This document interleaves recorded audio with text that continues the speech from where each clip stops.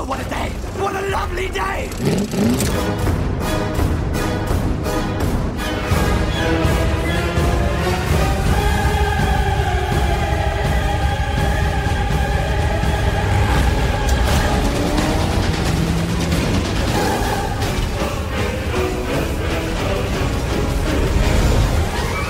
Welcome to the Mad Max Minute Podcast, the daily podcast where we break down Mad Max 1 minute at a time. I'm Rick. And I'm Julia. And today we are talking about minute 70, which begins with May calling the police, and it ends with Jesse in the yard looking for Sprague. Mm-hmm. So we immediately start this minute with the second half of the sentence that started yesterday, with May on the phone talking to the police, asking for the Dark One. And she follows that up with saying, "And hurry it up, will you? It's May Swayze." I love that she name drops herself. Mm-hmm.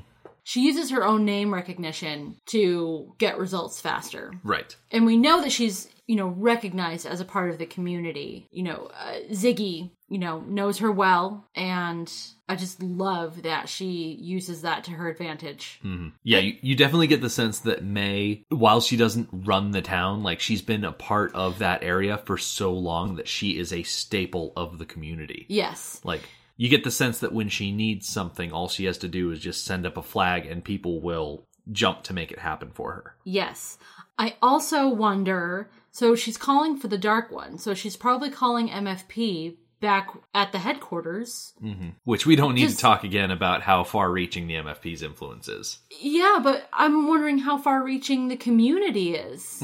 Because we don't know how far away May is from MFP headquarters, but it has to be close enough that they would know who she is. Yeah. Maybe, I wonder if the MFP knows, not necessarily May Swayze as a person, but May Swayze as a relation to Max. Mm-hmm. And knows that that's where Max would go on vacation. Yeah. So if she calls MFP headquarters saying, "This is May Swayze, send the Dark One," that communicates to them the severity and the urgency. Because in the original script, the Dark One is Max's partner. Yeah. So the Dark One would recognize the name May Swayze. And Probably. So if he gets a call over dispatch saying May Swayze called, she needs the Dark One to go up to the farm, the Dark One would say, "Oh, hey, that's the name that I know from working with Max all these years. Yeah. I'm going to go and help him out." Yes. That is what would happen were he still in the movie.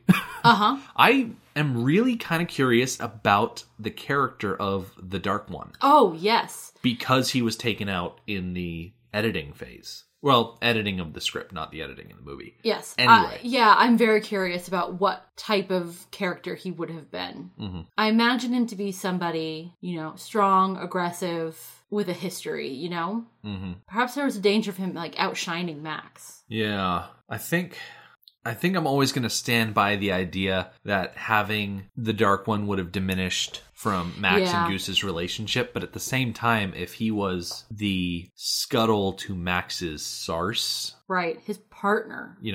Or even it could have been the other way around. Max could have been the quiet driver type, and the Dark One could have been the dude that's on the radio and telling people to get off the road and whatnot. I mean, there's a dynamic there that you would have to establish, and you would have to take time to establish it. Yes. And you would have to find someone with the ability to establish that character. Yes, and instead we take the time to establish the relationship between Max and Goose. Exactly. Yes. Exactly. So we linger on Jessie recovering from her physical exertion. Yep, and for quite some time. All we see in the first 14 seconds of this movie is just her on the couch while May's on the phone in the other room, and we just hear her voice echoing down the hallway. Yes. So Jessie sits up and goes, "Sprague." What does she say? You have the script. So Jessie sits up suddenly and she says, "Sprague, oh no." Yeah. Now, off mic, I have asked you to not let me go too hard on Jessie and Max about Sprague. Mm-hmm. But I hope that she feels guilty about this, about forgetting about him. Mm-hmm. I think that when her own life was in danger, the thought of her child was nowhere near. And that's not how motherhood is supposed to work. Or fatherhood. Max is certainly not blameless. Mm-hmm. They're equally responsible for that child. And neither of them gave him any thought at all and just left him sitting on the blanket. And I was thinking about modern situations that we actively see, and it made me think of some parents feel very guilty whenever, they make any mistakes with their children. And I'm not a parent myself, but I see it in society. And especially with things like you accidentally leave your child at a store. You forget that they were with you. You leave the child at the store. We get those classic stories like from the 80s of the kids now grown up, remembering when they got left behind. And, those are the type of things that they just happen. And there's not much protection against it because we're human and we make mistakes. But then there's the kind of we're human and make mistakes that put your child's life in danger, like leaving your child in a hot car, which in the summer, we see it. Children die and parents get arrested and go to jail. And that is what I see. That is the comparison that I make to this situation.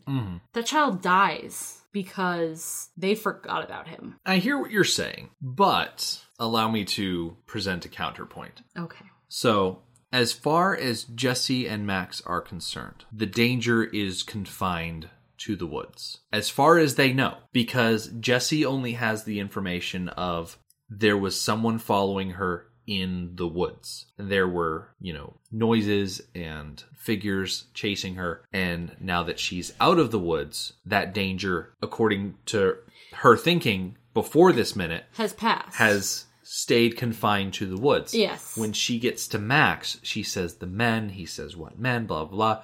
Takes Benno, goes into the woods because based on the information that he has, the danger is confined to the woods. And so that's where he needs to go. They're not thinking that the danger has the possibility of moving out of the woods. Based on what they've seen, what they've heard, their experience, they think that it's confined. Which is foolish. When Jesse sits up suddenly and says, Sprague, oh no, that's her realizing that the danger is not confined to the woods and that there's a very real possibility that they could have followed her out of the woods, even though, by all assumptions, she thought they were right behind her. And so she probably thought initially, as soon as she came out of the woods, if they didn't immediately burst out of the woods after her, that they would stay there. But having this opportunity for her to sit on the couch and let her adrenaline levels drop and kind of let her thinking return to a semi-normal state, she's starting to think more about the situation and realize, okay, this is probably not a confined danger. So the idea that Sprague is at the farmyard, Sprague is with Max or with May or by the car somewhere safe,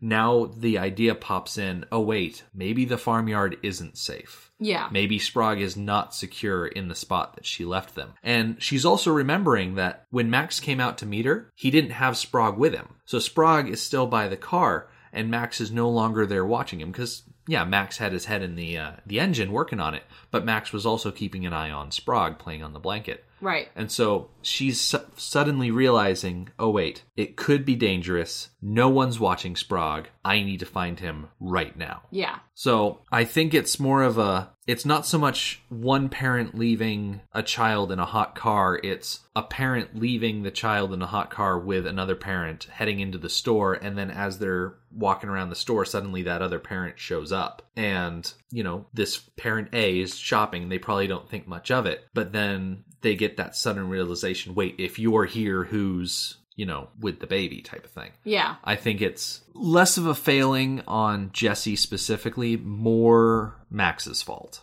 for leaving Sprague alone. I definitely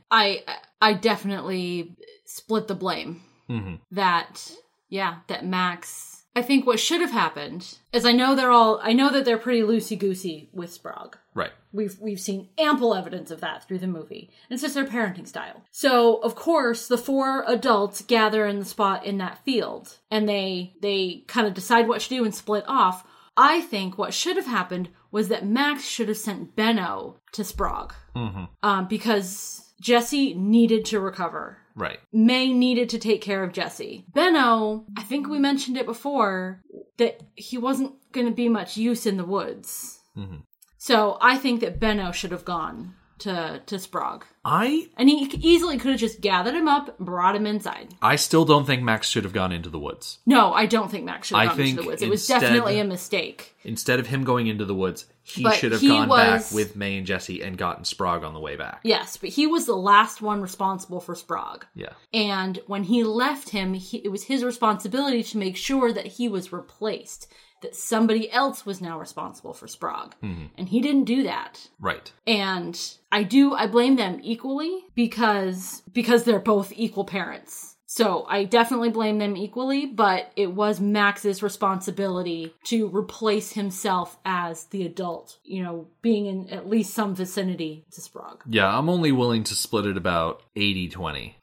Okay. I'm not willing to say that Jesse is 50-50 responsible for Sprague in this moment. I think a lot of that responsibility was on Max, and the fact that Sprague is unattended when the bikies come to snatch him from his blanket is on Max. Yeah. He made a very wrong decision and opened up his family to eventually what happens to them next week. Yeah. And where the heck is May? I mean, she's been charged with taking Jesse inside, but her head is clear. Well, see, May was never put in charge of watching Sprague. Why didn't May realize, hey, I have Jesse, she's a wreck, Max is going off into the woods, I'm going to swing by and grab Sprague. Like, where was her head? Well, see, May was never asked to watch after the baby. You don't have to be asked to watch after a baby. It wasn't if there's a May's baby around, responsibility. you make sure the baby's not in danger. Yeah, but... It's a baby! Yeah, but May's first thought is not Sprague. When Sprague Why not? is out... It's a baby. I know, I fully acknowledge that Sprague is a baby. I'm not disputing that fact. But when Max is with Sprague working on the car, May is off in the orchard reading a book. Like, May's responsibilities do not extend to Sprague. She's not responsible for everything that child does. She's responsible for what Benno does. And so when Benno and Jesse run out of the woods... social responsibility. She knows, she has all of the adults in view. And she's the one right now with the mental capacity. The one thing she doesn't have is context. She doesn't understand what's going on because no one is telling her anything specific about what's going on. But she has the knowledge that something is happening in the woods. That Jesse is in a certain state, that she has been asked to make a phone call. I think that she knows where all the adults are. I think she should have grabbed Sprague on the way past. Yeah, I'm still unwilling to put anybody else on the chopping block besides Max. I'm willing to put everybody except Benno on the chopping block. Yeah. I've heard Benno described as kind of a Lenny from Mice and Men type of situation, in which case he's probably not the best choice for interacting directly with Sprague. Like, he doesn't have the mental capacity to he understand. might not be delicate enough. Right. To handle an infant and you'll of Sprague's notice size. We haven't seen any pets on the farm. Like no small animals, yeah, like small dogs yeah. or cats or anything like that. Yeah. Yeah, I don't think so. So he might not have the mental capacity to understand proper and improper behavior with... proper application of strength in regards to gentle objects. Yes. Yeah, totally possible. But I'm willing to blame everybody except Benno. Okay. You know what we should have done if we'd thought about it? We should have discussed this with our friend last night who has 2 small children. Yeah. And what they think they might have done in a situation like that. But we also know that they are they pay very close attention to, okay, who is currently responsible for the children? And when one parent needs to step away, they actively say, you are now responsible for this child. Yeah. I am leaving. So we know they're very careful about that sort of thing. Yeah, I give Jessie credit for as soon as she's eventually remembering that she has a child. She just ran for 3 days of podcasting time. Like, she full on sprinted out of the woods. Yeah. And her first coherent thought, once she's able to think again, her first thought is of Sprague. It's not good enough. It's not like she's sitting there and says, oh, cup of tea, that would be great. And no, her first thought, once she's able to think, is, where is my baby? I don't think that's good enough. I think it is. So that's just a point that we're going to have to disagree on. Absolutely. Yeah. So as soon as she realizes that no one is watching Sprague, she springs up from the couch, runs across the room, out the door, across the yard, to Sprague's blanket, to the last place that she realized he was. Yes, and this is an extremely difficult thing for Jessie to do because she just finished an adrenaline high. Mm-hmm. And she was in the process of crashing. And now she's doing it again. Yeah. So running out there again when she could barely stand. 2 seconds ago, she could barely stand and barely breathe. Yeah. Now she has to do it all over again. So her body is just a wreck. Not having a good day. No. So yeah, she makes it to the blanket, sees that he's not there. I feel like she dedicates a lot of energy, which at this moment is surplus energy, so I get that. But she dedicates a lot of energy to calling out for him. Mm-hmm. Yeah, we go from her looking at the blanket to her calling out his name, and then we get like a wide shot of like the entire yard. Mm-hmm. And it's well over half a minute of her shouting out his name and moving around the farmyard, just without even a real plan, it seems, just kind of moving around, shouting out for this 18-month-year-old. Yeah, I think... I said it again. 18-month-year-old. Yeah. 18-month-old. You know... I question... I'm not going to have to deal with this kid too much longer, so I'm okay with that. Oh my gosh. I question her calling out for him. He is too young to actually, like, talk. He might be old enough... I don't really know the timeline of kids. He might be old enough to have, like, said his first word or two. Mm-hmm. But he certainly doesn't, like, have the capacity to say, oh, I hear my name, I'm going to call out in response. Mm-hmm. Or even cry in response. Yeah. And if he doesn't feel like he's being mistreated, then he's not going to cry out of fear or anything. Right. Which I actually find it surprising that he doesn't. Because he's just been picked up by strangers. Yeah. Some kids are fine with strangers. Mm-hmm. Some kids are not. So obviously he's the type of kid who is fine with strangers. Yeah. Because he's not crying out. Yeah, and he's not a particularly mobile child either, and so... I think 18 months is too old. Yeah. Yeah, I think he's younger than that. I think he's big. Yeah, he's just a large child. He never walks on his own, and so it kind of makes sense that she's looking around the back of the van and right, kind of in that general area. She's still hoping that he just crawled under the car or something. Yeah. Crawled behind the tree after his ball. Because she doesn't, like, look very far away. No. Well, I mean, sometimes when it gets colder out, the toddlers, they'll crawl up in your wheel well. So when you go out in the morning, you gotta check honk your the horn wheels. a couple of times so that way they clear out before you start driving away. Yes. That might also be cats. I can never remember. Toddlers and cats, I get them mixed up sometimes. Okay. So she makes her way over into more of like farmyard area rather than like grassy area. Mm-hmm. It's the thing again. Yeah. At least neither of us are talking now. It's going to be an easy one to edit out. Yes. And she spins around and we get the first two wells. Yeah. She gets to a point where she's walking... Hold on. It's set up funny. Like, she's walking through, like, more of a work yard. And she's walking sideways. She goes over by the car, and she passes over in front of the farmhouse, and she walks through a gate into kind of a side yard. And we hear a voice off camera say, well... Yep, it cuts off. We'll get our third well tomorrow. Every time she hears a well, she kind of spins to turn. And so she kind of does, like, two kind of half spins. Yes. Because she hears this voice coming from somewhere. She's like zeroing in on where it's coming from. Yeah. And like you said, we're going to find out who exactly this is on Monday. On Monday. Because we've got the entire weekend to sit in suspense of, ooh, who is this? Yes. We all know who it is. It's Toe Cutter. Yeah. And it's no surprise. With this fabulous hair. Yeah.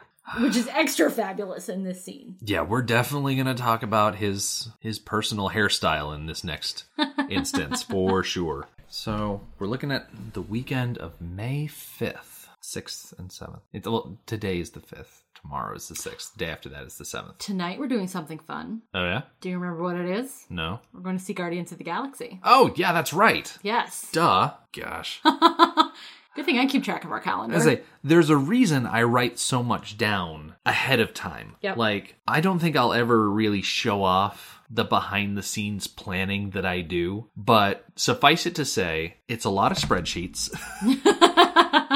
It's a lot of documents. Yep. We know exactly when everything is happening. Mm-hmm. We've got a very meticulous schedule and whatnot. And I don't think I'd be able to be as effective if I didn't have that. Let's see. The nice thing about this weekend, aside from Guardians, is that I think by the 10th, we should be starting our actual recording of hiatus material. Oh, I can't wait. So I've been going back and forth about hiatus. We've got a great list so far of movies to pick from. Yes, we do. And I keep going back and forth on the idea of focusing this first hiatus on movies pulled from the actor filmographies from the main characters in this movie. I like that idea because most of these characters are gone. Right. Quite a few of them are dead. Like, maybe not pull from Mel Gibson's filmography, but... Right. But the people who are gone and will be missed. Mm-hmm. Like Steve Bisley, Joanne Samuel. Yeah, I like that idea. And, you know, we can supplement in with these other movies that people have suggested. It's just I have to remember, if we burn through our suggestions during the first hiatus, we've got... Well, there's no shortage more. of great Australian films, you know, to go over during true. the hiatuses between each movie. When there are plenty. When we start expanding criteria, we're going to get... Yes. myriad more suggestions. Absolutely. Yes. So I think I definitely want to give a couple of those older TV shows a try. You know, Prisoner Cell Block H and Division 4. And especially Prisoner because Mae Swayze, the actress's name? Yeah, Florence. She was on Prisoner quite a bit. Yeah, she was one of the main characters. Yes. For a couple of years. I think so. I'm looking forward to it. I think we should do like a smattering of episodes. Mm-hmm. Maybe like pick 3 episodes and we can talk about those over the course of an hour or something like that. Sheila Florence. Oh, Sheila Florence. Okay. Yeah. I felt bad not having her name instantly on the tip of my tongue. So I'm terrible with names, so I usually look at you to remind me what their names are. So yeah, that didn't work out. So that's going to be a lot of fun. Yeah. Something to look forward to beyond the stuff we have coming up in the movie left that I'm not looking forward to. No, it gets pretty grimy. Yeah. For sure. So, you know what's not grimy, though? Our website. No, it's pretty spiffy. Exactly. People can go check that out at madmaxminute.com. They can also follow us on Twitter at madmaxminute or like us on Facebook and join our listeners page, Mad Max Minute Beyond Microphone. I'm very interested to hear what people have to say about parenting and taking care of your children and whatnot. So definitely join us on Beyond Microphone for that. Thank you for joining us for Mad Max Minute number 70. Have a great weekend. We'll see you on Monday. Motorbikes and leather men, take me to the edge of the dream.